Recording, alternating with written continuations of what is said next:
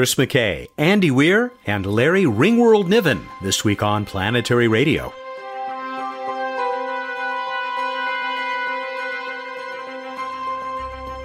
Welcome to the travel show that takes you to the final frontier. I'm Matt Kaplan of the Planetary Society. Join me at the Contact Conference in Sunnyvale, California, for brief conversations with three visionaries.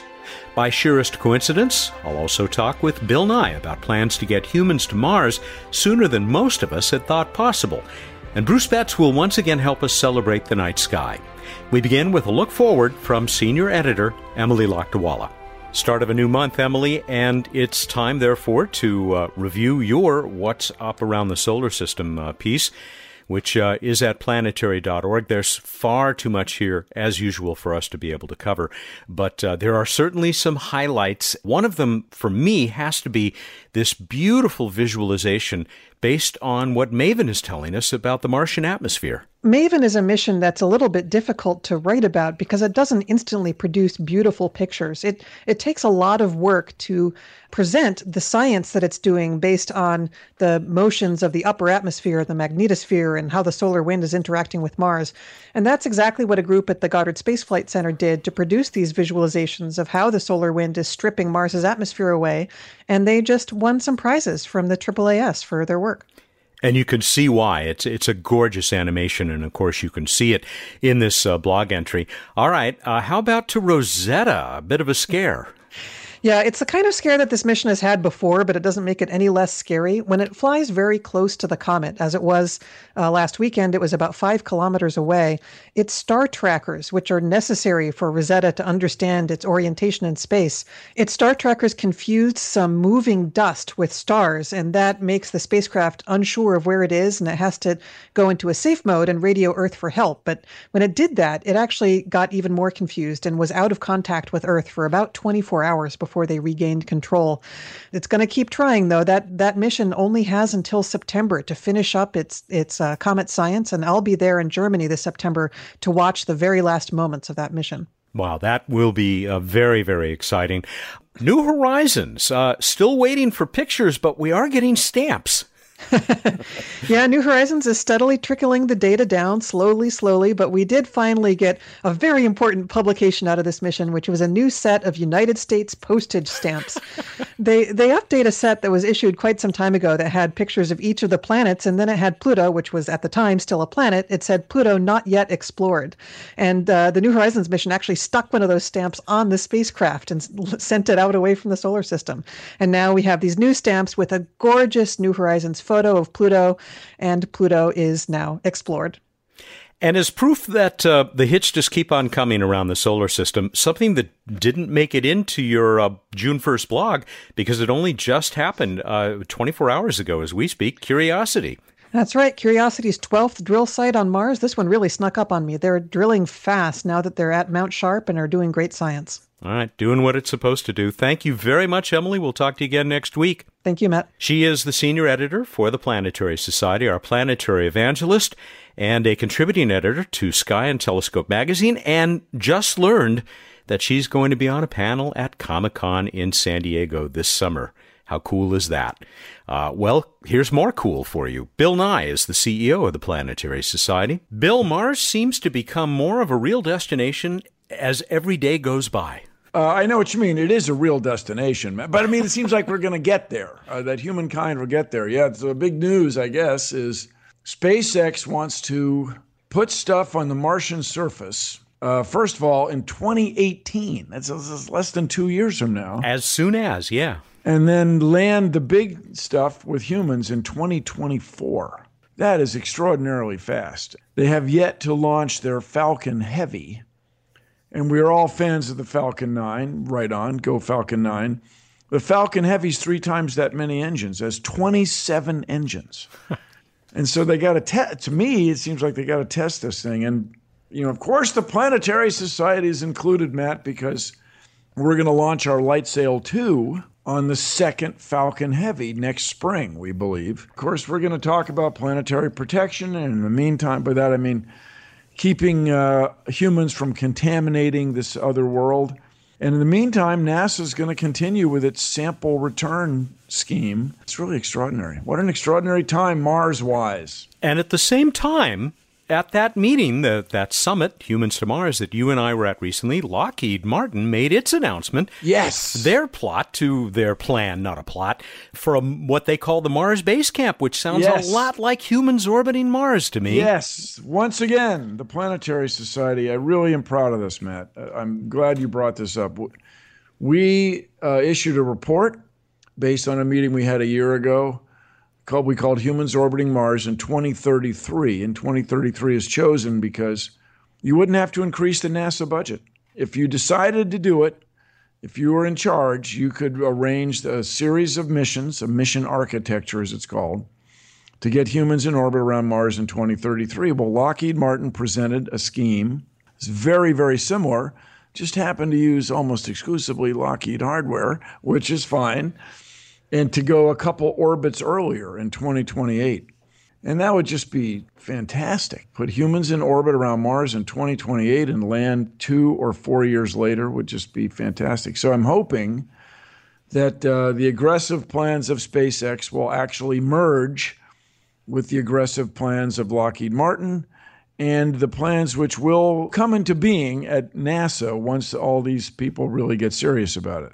Establishing a consensus on how to get to Mars, which is the dream of our board of directors, I'll tell you. It's a very exciting time. Very exciting times indeed. Thank you, Bill.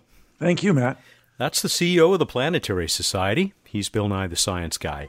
Now we go on to the Contact Conference, one that you probably have never heard of, but should have, and I was there a couple of months ago talking to some pretty interesting people, including Andy Weir.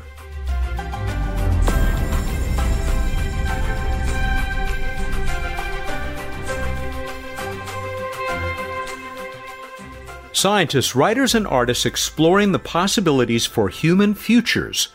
That's the mission of a biannual conference in Sunnyvale, California, called Contact, Cultures of the Imagination. It was just about as fun and fascinating as that sounds. I have to thank author Kim Stanley Robinson for letting me know it exists. He has been participating for nearly all of its more than 3 decades. Anthropologist James Finaro founded and still runs Contact. He agreed with me that it's sort of a poor man's TED conference, loosely focused on the exploration of space and the search for life in the universe. I was proud to see that many of the guest speakers were past guests of this show, including Penny Boston, Seth Shostak, space artist Rick Sternbach, and 2 of the guests you're about to hear. We'll start with Andy Weir, the man who stranded the Martian on the Red Planet and kept us in fascinated suspense as he fought to stay alive. I sat down with Andy moments after he delivered a presentation with a very promising message. You're in your backyard, aren't you? Yeah, How'd you find out? James Finaro just emailed me and invited me to come, and I'm like, well, this is like 5 miles from my house, so, how can I say no? You got to talk about that presentation that you just made, and then we'll say why, you crazy man, you've been doing all of this research.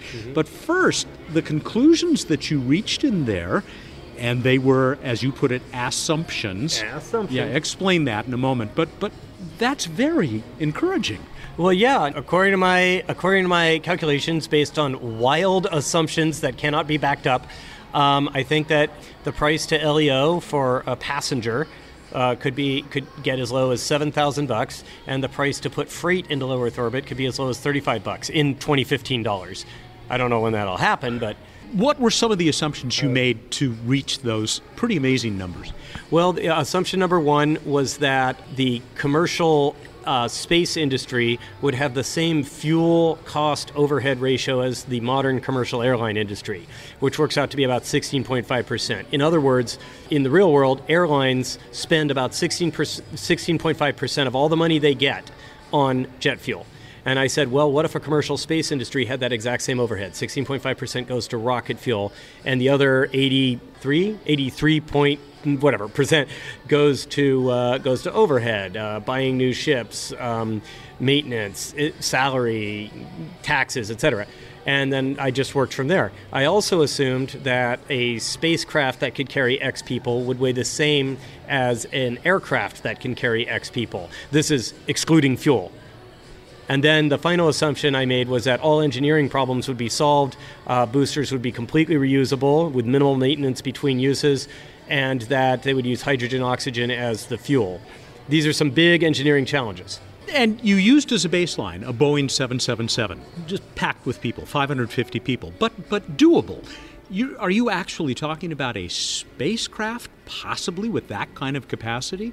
Absolutely. I'm just talking about saying, like, if we can make a plane that carries that many people, so we could make a spaceship that carries that many people. You also talked about the technical evolution that got us from, the Wright brothers and Charles Lindbergh to that Boeing 777. Do you see that underway? I do. I don't see it underway as fast as I'd like. But basically, the reason we have a commercial air industry in the world, and especially in America, is because the government dumped huge amounts of money into helping the burgeoning air travel industry when it first started. They had the U.S. Postal Service buy huge amounts of air freight for air mail. They set aside extremely valuable land in the middle of major metropolises to be airports. I mean, just the investment that the U.S. federal government made into building up the commercial airline industry was phenomenal, and it has since paid off many, many multiples more than we put into it, of course, because of taxes, revenues, jobs, everything that the commercial airline industry provided. And I think the same can be done for the commercial space industry.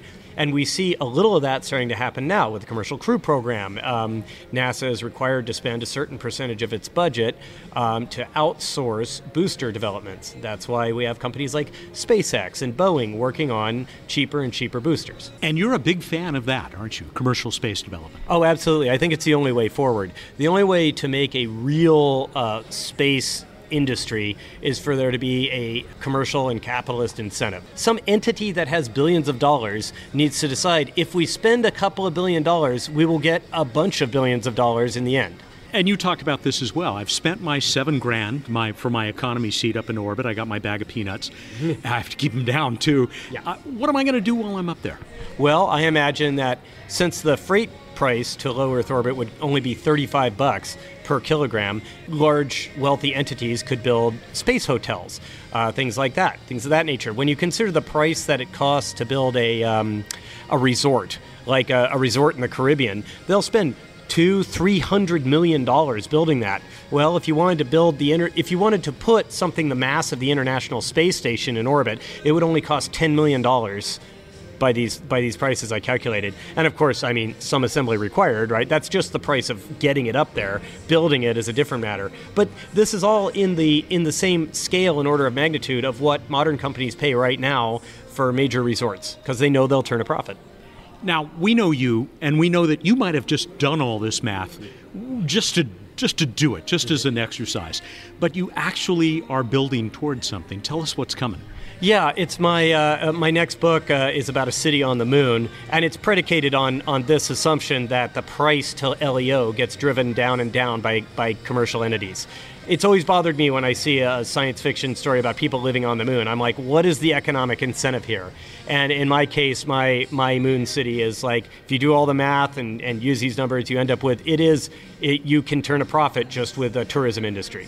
And so how much to get my kilogram up to the surface of the moon? It ends up being $168 in 2015 dollars from the surface of Earth to the surface of the moon. Not bad. Did you happen to take this out to what's that red planet? I forget. Mars. Actually, I didn't work that out because I was so focused on my moon story. I haven't been thinking about Mars that much, believe it or not. When might we see this new book? Probably early to mid 2017. I'm working on the first draft now. So cool, Andy, and I'm very much looking forward to your participation in a panel about that red planet tomorrow, led by Chris McKay, another guy who's been on this show a lot. Yeah, along with Kim Stanley Robinson and Larry Niven. Really looking forward to that. Yeah, and you just met one of your heroes. I did. I just met Larry Niven. I'm thrilled. It's awesome. Thanks so much. Thanks for having me. Andy Weir, author of The Martian, preparing to take us to the moon. We'll return to the Contact Conference with Chris McKay and the great Larry Niven. This is Planetary Radio. This is Robert Picardo. I've been a member of the Planetary Society since my Star Trek Voyager days. You may have even heard me on several episodes of Planetary Radio. Now I'm proud to be the newest member of the board of directors. I'll be able to do even more to help the Society achieve its goals for space exploration across our solar system and beyond. You can join me in this exciting quest. The journey starts at planetary.org. I'll see you there.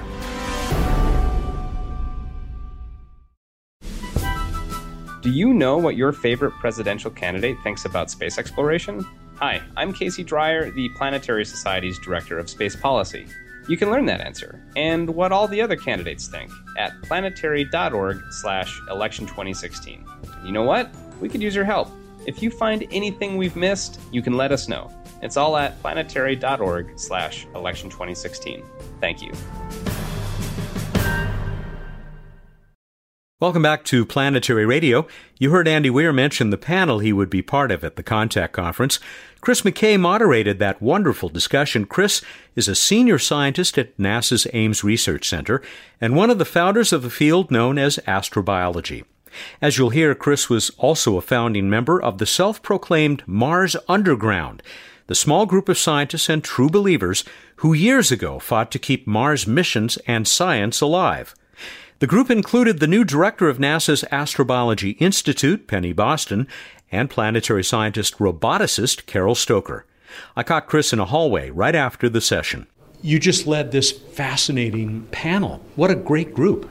Yeah, a bunch of scientists, science fiction writers, together talking about why we go to Mars, and it worked out really well. There's an interesting chemistry and feedback between science fiction and science, and we saw it on this panel. Yeah, and we heard from scientists like you how much of a role the science fiction played in what you do. That's right. Virtually all the scientists on the panel claimed they were inspired by one or the other science fiction work. And interesting to me was how some of the science fiction writers claimed they were inspired by the science results. So I think it's a wonderful example of how humans work. We are inspired by our imagination, and what we do is our imagination is inspired by what we do. At least one person mentioned the case for Mars, and I think of the Mars Underground. That was you. That was Penny Boston, right? And Carol. Could you have had a discussion like this back in those days when you guys were kind of the voices in the darkness? Well, we could have had a discussion like that, but the context would have been different. It would have been a fringe discussion. Now the idea of going to Mars is mainstream. NASA's officially trying to do it. There's movies about it. It's no longer viewed as quite as edgy as it was back then, which is a good thing and a bad thing. It's fun to be on the edge. It's fun to be pushing the envelope. But at some point, the notion that it becomes accepted and people foresee it is also good. So yeah, it's good to be at this point. I had just one more. Until I can get you back for an extended conversation on the show, which is long overdue, there was a question about the methane on Mars. You had a response which was a little depressing, but that's science, right? Yeah. We have found methane on Mars.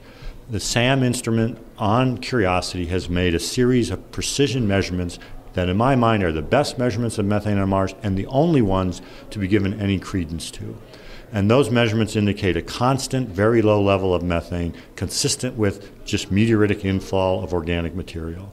And I think that's the story of methane on Mars. All the other measurements, including the other measurements made by the SAM instrument in the low precision mode, should just be discarded. They're not really precise or useful. These high precision measurements are the only data I think that really addresses the question. So Penny Boston's interesting comment on that was, okay, now we have the reference point. Now we've established the baseline.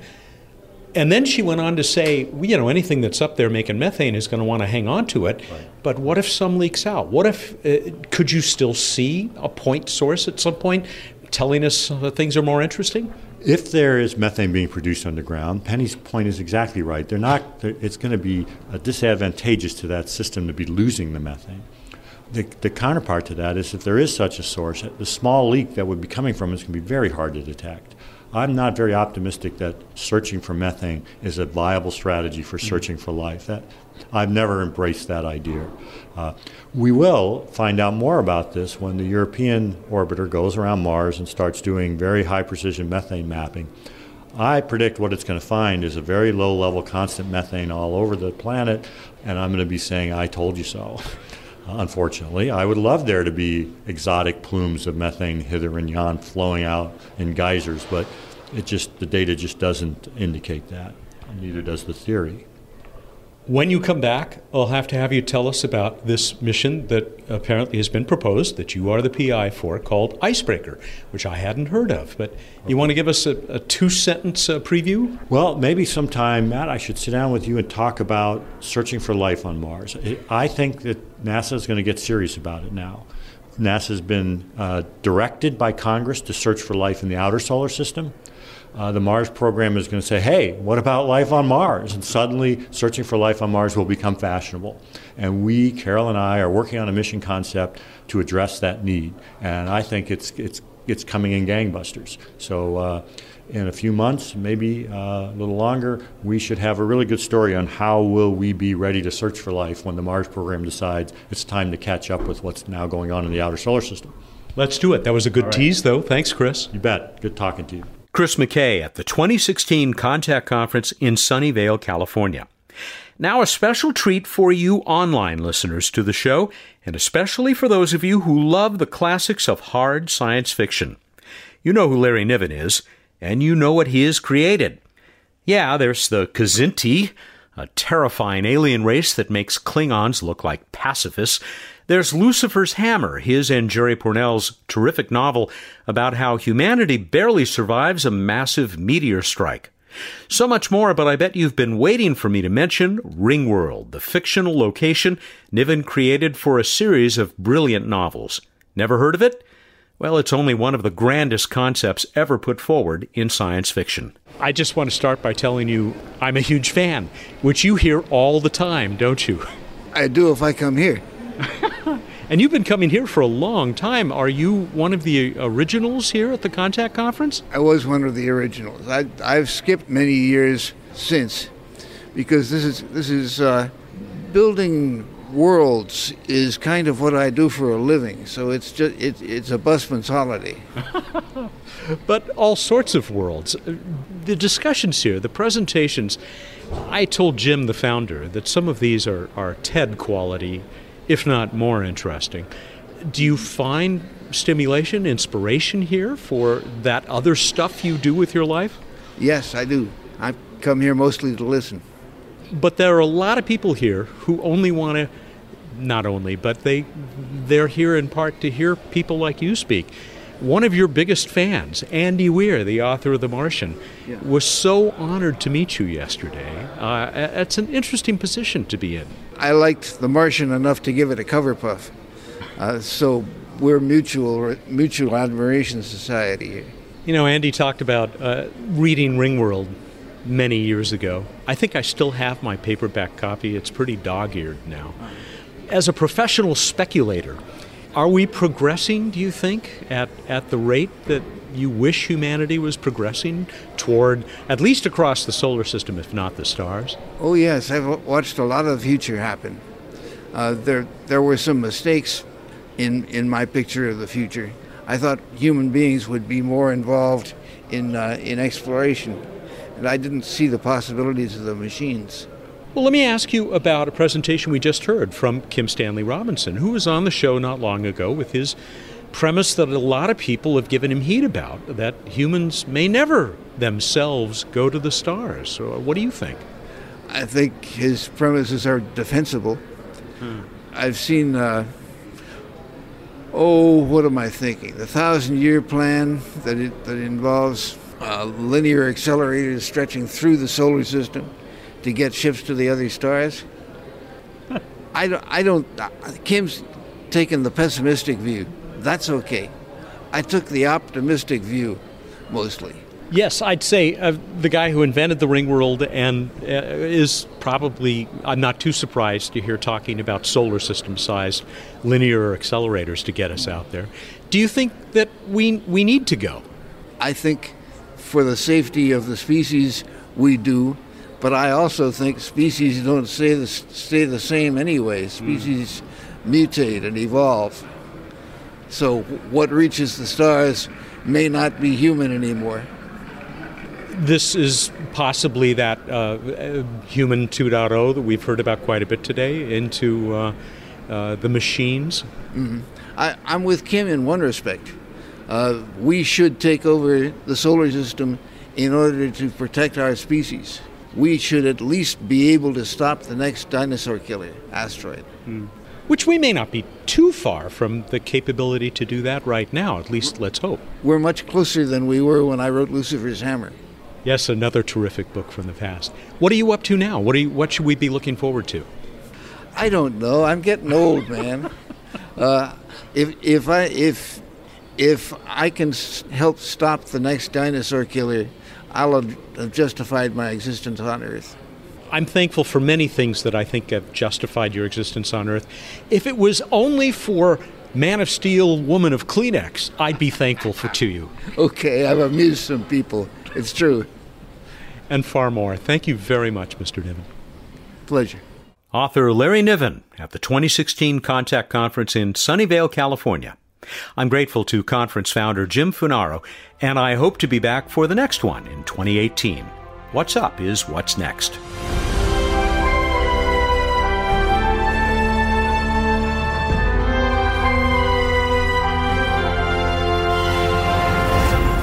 Bruce Betts has returned to the Skype line so that we can talk about what's up in the night sky. Welcome back. Hi, Matt. How you feeling?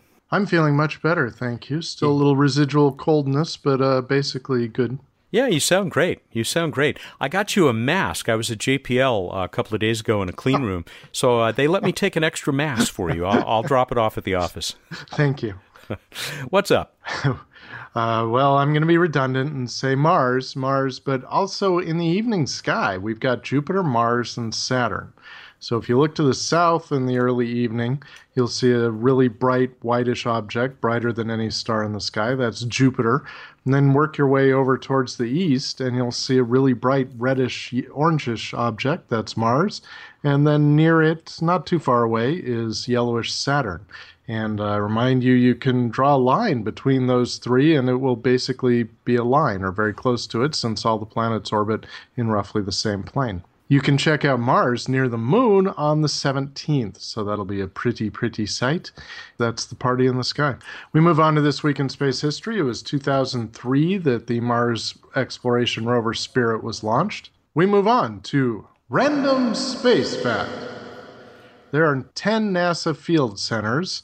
They are Ames, Armstrong, Glenn, Goddard, JPL, Johnson, Kennedy, Langley, Marshall, Stennis. And Dopey, right? They are considering renaming one of them.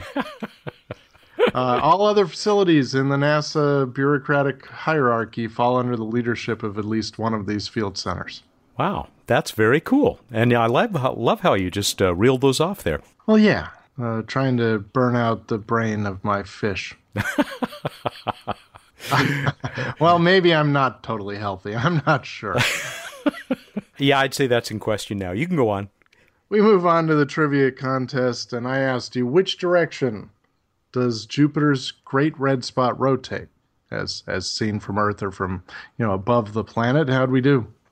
Well, most people got this one right, and we did get a lot of entries for this. People who, I guess, are very interested in getting that copy of Off-World Trading Company, that game that you tried out, the economic strategy game, set on a future colonized Mars. Our winner, at least as chosen by random.org, he won just maybe 6 months ago, is Andrew Jones up in Kerava, Finland, one of our listeners across the pond. He said the answer is anti-clockwise, because I'm British. But as it's south of the equator, you might not see it. But anyway, you deduce as much. But then if you mean rotation of the great right spot itself, still anti-clockwise, as I'm still British and going to bed now. How'd he do? Fine. We would call it counterclockwise typically over in the colonies. Yeah, what is that George Bernard Shaw quote? Two civilizations separated by a common language. Now, Andrew picked up the 200-point itelescope.net astronomy account as well.